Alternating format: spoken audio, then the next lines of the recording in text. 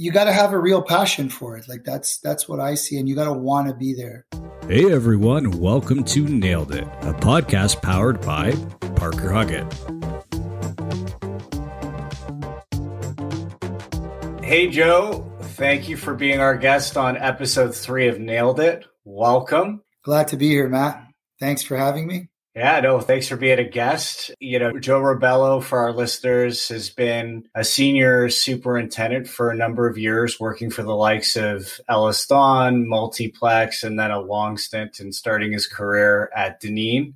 In addition to working at Aecon and the high-rise residential infrastructure and ICI sector here in Toronto. I've known Joe for a number of years now and gotten the pleasure to keep in touch. And Joe, why don't you tell me a little bit, or listeners a little bit, about your career path above and beyond the high-level nature or description that I've just shared? Yeah, so I've been a super, and I've been in the construction industry for about 26 years now. A little bit about me, I started from the ground up, worked my way up from labor to being a carpenter to assistant super to senior super. Loved the gig.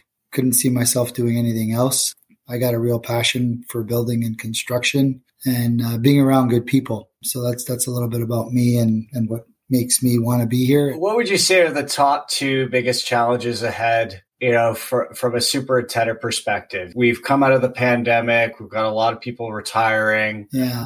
What are some of the biggest challenges ahead, leading a site and, managing projects from a superintendent's perspective? Definitely staffing projects. That's going to be a huge challenge. The past 5 to 10 years, I've been noticing a big lag in the people coming in and the people going out of this industry. So I definitely think that's a big challenge. The next big challenge is going to be motivating a lot of the young up and comers into like wanting to be at work and working actually, because this is a big challenge right now, is actually finding people who want to come to work and work on site rather than working from home. I think that the pandemic's changed the way people think, changed the way people want to live their lives. And I think a lot of people want to free up a lot more time. And unfortunately, in the construction industry, you have to be there. It's all about relationships and managing personalities and showing up and being there. So I definitely think those are the 2 biggest challenges right now in the industry. And I think a third challenge is going to be now all the inflation. And I know a lot of jobs are being shelved right now as we speak. A lot of developers aren't willing to spend the money or invest the money right now in tendering or going out for new projects. Mm-hmm. So I think we have a bit of a bumpy road ahead of us. But nonetheless, I think a lot of companies and the business is very established and there's a lot of work in a lot of people's pipelines. So if we do feel anything, I think it's more along those lines. It's just staffing the work and having people motivated and wanting to be in the industry to do the work. Mm-hmm. Mm-hmm. Are you seeing a lot of young up-and-coming tradespeople or apprentices, starting to show up on site in comparison to years prior, or do you think there's less and less? There's people showing up, but they're not. I don't want to say this, but they're not the right people. Right. A lot of people are just showing up. From my experience and what I've been encountering the last 5 years, a lot of people just want a paycheck. There isn't enough people coming to work who actually have the passion and the drive that really want to learn. I'm finding as the years go by, I guess it's something we have to adapt to, because I take myself, for example, when I joined, we weren't allowed to say, or we didn't have an opinion on anything. We were just, you show up and somebody tells you to work, you work. The industry has changed, obviously. Employers have changed. So I think a lot of companies, they're coming from that old mindset now and they're adapting to this newer millennial, I guess, mindset, where we're trying to adapt to the people that are coming to us to work for us and trying to see what they can offer and what they have to offer us. So I think it's a huge learning curve, and where we stand right now, we definitely need to adapt to who's coming in anyway. But that's my opinion on that. Obviously, it's what I've been seeing, and it's just the level of talent coming in. It's I don't want to say it's not the greatest, but it's really, it could improve. It could improve. Yeah, it almost sounds like if there was an opportunity to motivate, up and coming talent to have that passion for craft or, inspire to do a good job and the byproduct of that was money. It's interesting to see how that's been lost in the up and coming generations. Do you think that the industry could use more marketing and industry professionals reaching out to schools? Like, what would you say is a good solution to kind of maybe hit some of those notes with youth in high school and college? Yeah, that definitely helps. I mean, I can speak on my behalf. I have relationships with university professors, college professors. Mm-hmm. That's key right there. You hit it on the head, basically. I think a lot of companies are now getting into this. Like I was on LinkedIn the other day and I noticed a company that's really popular in Toronto, and they started advertising now that they are reaching and scouting new talent through colleges and schools, even high schools. There's some really good technical schools in Toronto, like Central Tech's one of them. I'm a firm believer in that and reaching out and trying to get the best talent and like scouting. And I know a lot of companies like Ellis Don, Acon, Multiplex, the bigger guys, PCL, they do have relationships with a lot of these colleges in Toronto. But again, it's very hit and miss because you get a slew of students who are coming out and you basically get what you get because they're all being divided through all the other companies, and there is no hiring process. There's no picking process. It's this person's coming available, sign them up for a co-op position. We would then, whatever, depending on the company, you pick them up, you shape and you mold them. And, you basically cross your fingers and hopefully you reached out to these people and you made some sort of impact in their life and they want to be hired on by you. So that's definitely a thing I'm seeing a lot now. And also like competition is getting really scarce. Like there's a lot of people who now I feel are trying to get into the construction industry, and weeding them out and making sure you have the right candidate is also it's pretty tricky, because like people can tell you whatever they want, and it's depending on the connection and how you are connecting and how honest and truthful they're being to you, you'll get an honest answer. Mm-hmm. Yeah, it seems like there's been this like radical acceptance for accepting the status quo of who you're hiring, right? It's like, is this individual have a lot of the traits that are going to want them to take a sense of pride in the work they do and grow within an organization? And I think also the trades have been advertised as a great fallback versus like an actual career to pursue. I guess from your perspective, Joe, how did you get into the trade and develop? Because I remember you kind of started out, correct me if I'm wrong, at Deneen, and you kind of progressed through the ranks there to getting to like Acon and managing a project. Like, what was your experience then? And like, how do you think we could potentially, create that same experience? It's honestly, it's motivation. Right. What motivated me to do what I'm doing today are the individuals I was surrounding myself with at the time. And they made it fun. They made it challenging. They scared the shit out of me. Yeah. Sometimes, like you lit a fire under your ass, and then that's what you drive to that. Like you're second guessing yourself. You're questioning yourself. You got to have a real passion for it. Like that's what I see. And you got to want to be there and not look. For me, like I'm talking on my experience, I didn't look for any payout. It was I had a vision. I knew what I wanted to do. I knew what I needed to do to get there. I just plugged away, and feedback. I wanted to impress people. I wanted to move the job along, and it worked out in my benefit where I ended up here. But you got to really want it. I did a lot of night school. I did a lot of courses that I had to take that I had never taken before. I was a carpenter for 5 years. You learn a lot being a carpenter. I got my license being a carpenter. Those are all steps preparing me for this role. And ask and speak, ask questions, like that's what I did. Like if you don't ask, you don't get. Yeah, that's basically what I see for myself. But I wanted this really bad. This is what I wanted for myself. So I guess the person's actually got to really want this as a career and be willing to do what it takes, because that's what construction is all about. It's about using your resources, like not having any excuses, like always coming up with a solution, and it prepares you for that. So yeah, that's kind of like how I think I got here, was mainly passion.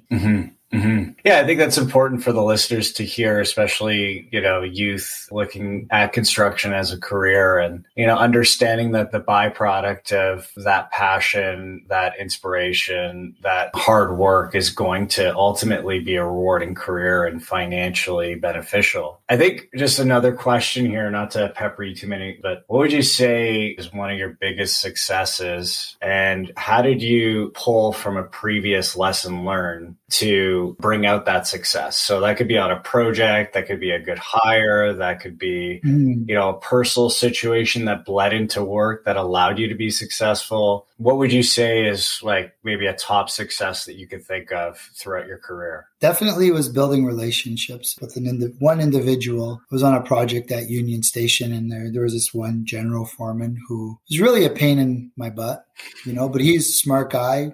Yeah. Very knowledgeable, been doing this, was on the Sky Dome, for example. Like he was one of the general foremans. He was a steel erector, and he was on the Sky Dome. And I fought with this guy every day. Mm-hmm. And it was never easy. It was always hard. And I think just the perseverance of me and trying new things. And in the end, it just took a handshake, me telling him that I wouldn't screw him over. But this went on for a period of a year. It was very stressful for me, especially I was a lot younger at the time. I was just a super. It was a new role. I was trying to impress the company I was working for. I was trying to impress the client. I was trying to get the job done on time. And I felt that this person wasn't helping me. So I decided to take a different approach, which was a more positive approach. And it was, hey, how can I help? Hey, what can I do for you? And leave the ego out of it. Mm-hmm. So I think it was at that moment in time where I actually learned to put my ego aside, because that's one of the biggest, I think, vices in construction is yourself, your ego. And the sooner you learn to put that away and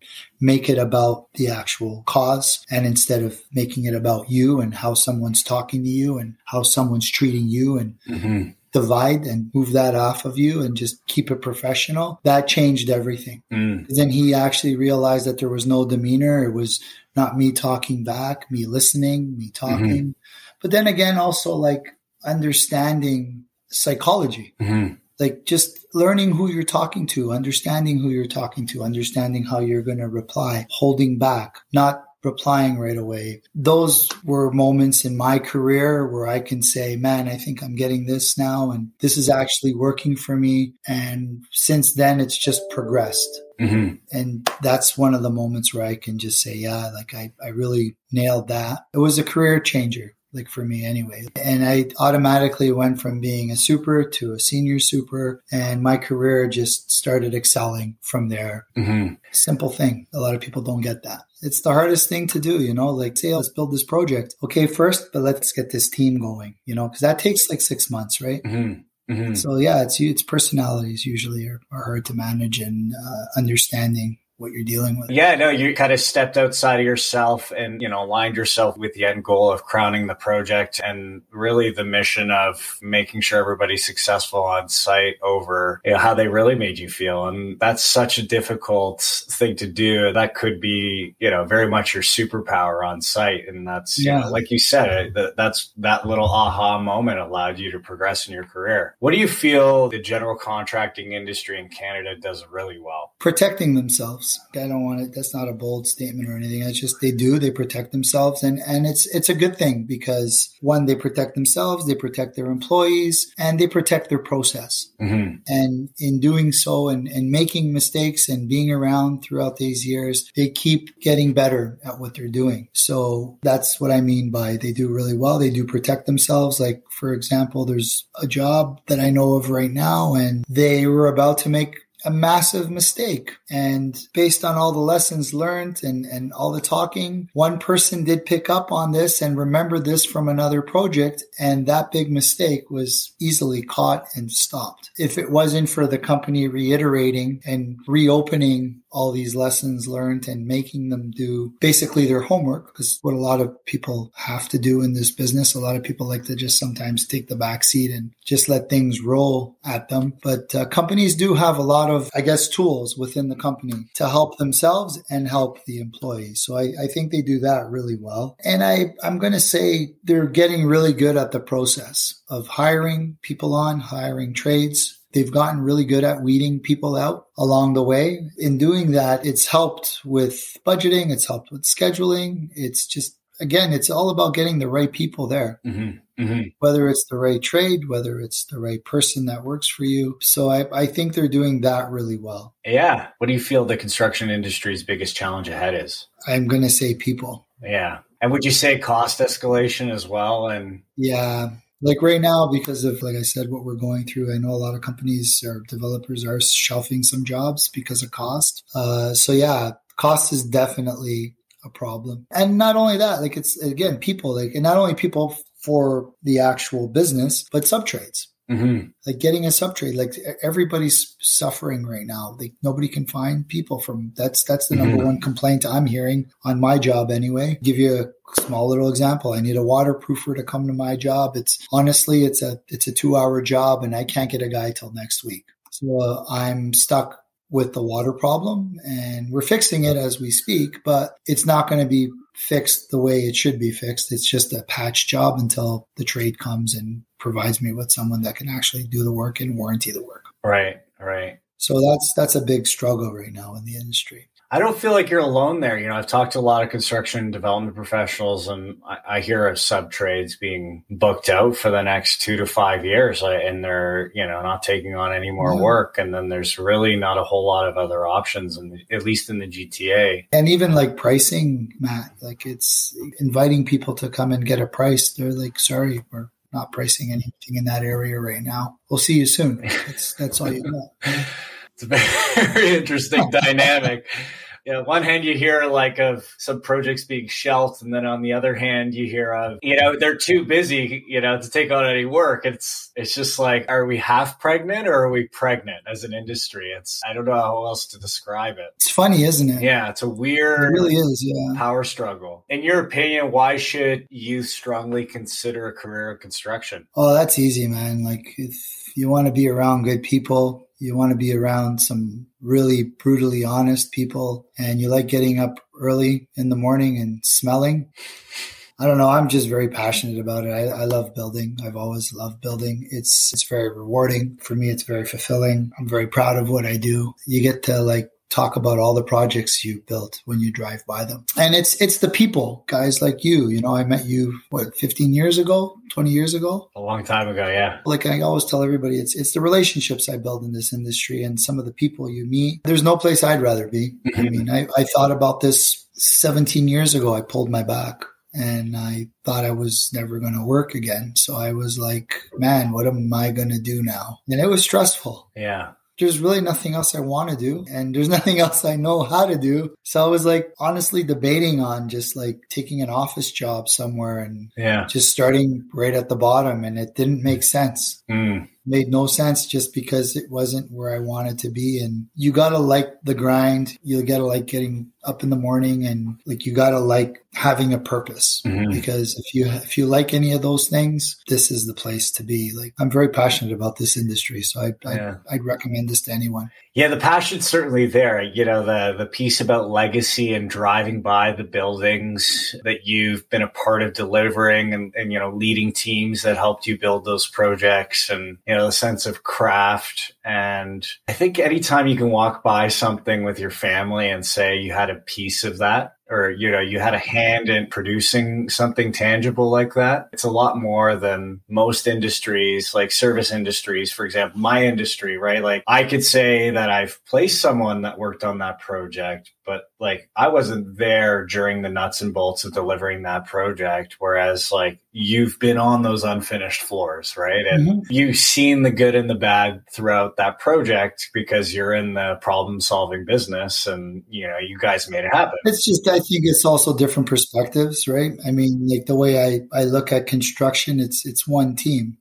Everybody plays a part, and that's everybody's doing something that they're good at. And without that one individual, you're useless. Amazing. Well, I appreciate you taking the time. That's it for today. And you've been an amazing guest, Joe. It's super appreciated that you came on our new podcast here. And honor to be here, man. Well, thank you very much. I appreciate you reaching out. It's actually, it was really nice of you asking me for this. So I appreciate that as well. Oh, our pleasure. And yeah, here's to the next 10, 20 years of your career.